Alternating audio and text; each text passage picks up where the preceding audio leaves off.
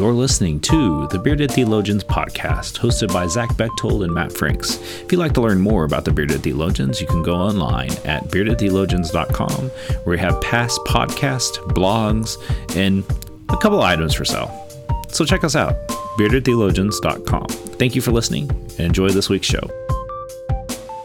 You're listening to the Bearded Theologians podcast, hosted by Matt Franks and Zach Bechtold. So this week being the second week of Advent, which is the season of preparation for the birth of our Lord and Savior Jesus Christ, we're looking in the lectionary text, and this week is what is sometimes known in some circles as John the Baptist Sunday. And one of the lines that appears in the gospel reading this week, which is Matthew 3, 1 through 12, is this line of repent, for the kingdom of heaven has come near. Zach, how do you process that in our as you look at it? What comes to mind as you look at it? Well, I love John the Baptist Sunday because he's so different. So different than Jesus, right?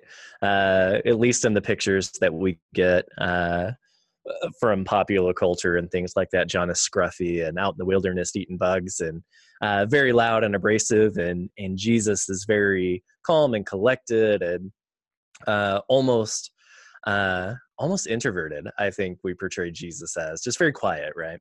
And in that picture that we paint of John the Baptist, this proclamation of repent, the kingdom of heaven is near. I don't think I've ever seen a portrayal of that where he's not yelling it, where he's not screaming it from something or screaming it at someone, right?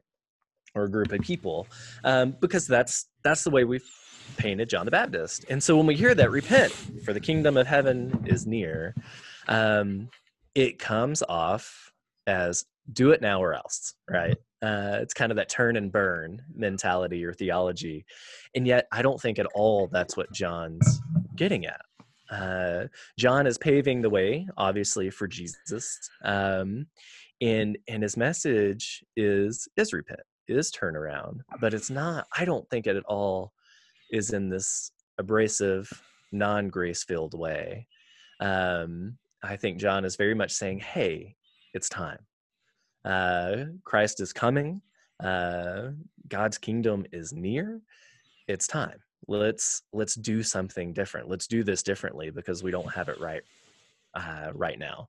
And I think it's really easy to take this repent message from John and say, well, if you don't do it now, you're done. I don't think that's where he's coming from.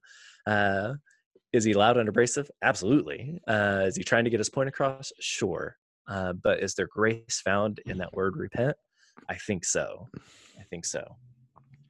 You know, it seemed like every time you would say turn around, I would, in my head, around every now and then I get a little bit restless. You know, and I think now we have to buy that song. Yeah, well, no. But, you know, we think of that idea of repenting in Advent, and sometimes we associate with repenting with Lent. Yeah. And you know, like Lent is that season where we prepare ourselves for the death of Jesus, and you know, we do all the things that you know, what are we asking ourselves, how have we separated ourselves from God, and we do those things to, you know, prepare us. But then, I mean, but then, you know, we have, it's easier to do it during Lent to talk about repenting, but during Advent, repenting, I mean, think about it. What do we do during Advent? We gorge ourselves with food. We go to parties. I mean, the things that we do are so counterintuitive to what we really should be doing for preparation for the birth of Jesus, that maybe we need to look at that and really think about repenting, and asking ourselves, what do we need to do?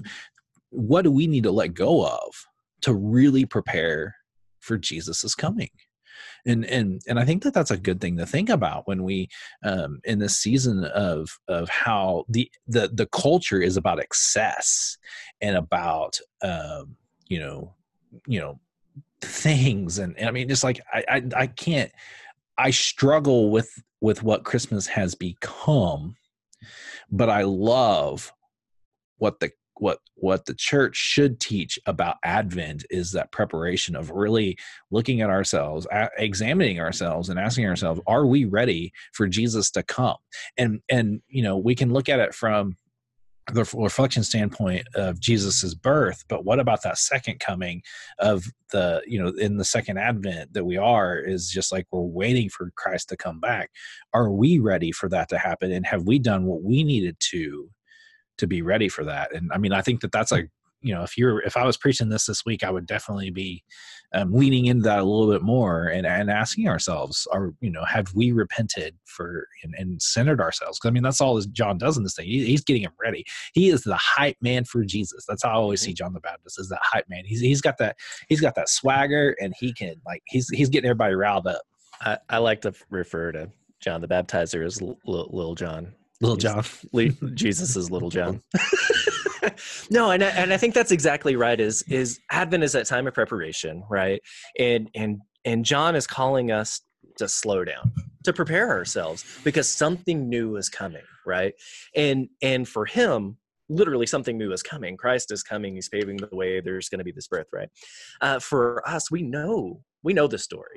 And I think that's why it's easy, like you said, to get caught up in the social aspects and the cultural aspects of what Christmas has become for us, and almost forget that, repent for us now is that intentional invitation to slow down, to remember what is here, that we are celebrating the birth of Christ that has come, but we're also celebrating what is to come through Christ. And I think that's where that grace comes in with repent, is that here's a chance to slow down. Here's a chance to take and be reflective. Here's a chance to say, maybe I missed the boat on this. And maybe I didn't pay so much attention to this aspect of Advent or this, and I got caught up into it. And so we repent, we slow down. As kids do this well, right? Kids lean into the anticipation of Christmas, whether it's the birth of Christ, whether it's Christmas and presents and things like that. They lean into that anticipation, that waiting so well. And we as adults, we know the story. We know what's under the tree. We know these things, and we become jaded and cynical, and we don't allow ourselves to slow down, to anticipate, to wait. And I think what John is calling us to do in that repent is just that invitation of, hey, where did we miss out? Where did you miss grace in these moments? Where have you missed Christ in these moments? Where have we not allowed ourselves to wait and anticipate the birth of the King? And so I guess the challenge this week is asking ourselves, are we ready? And have we repented? And what does that look like for us? I mean, it's different for everybody. We all have our things that we have to wrestle with.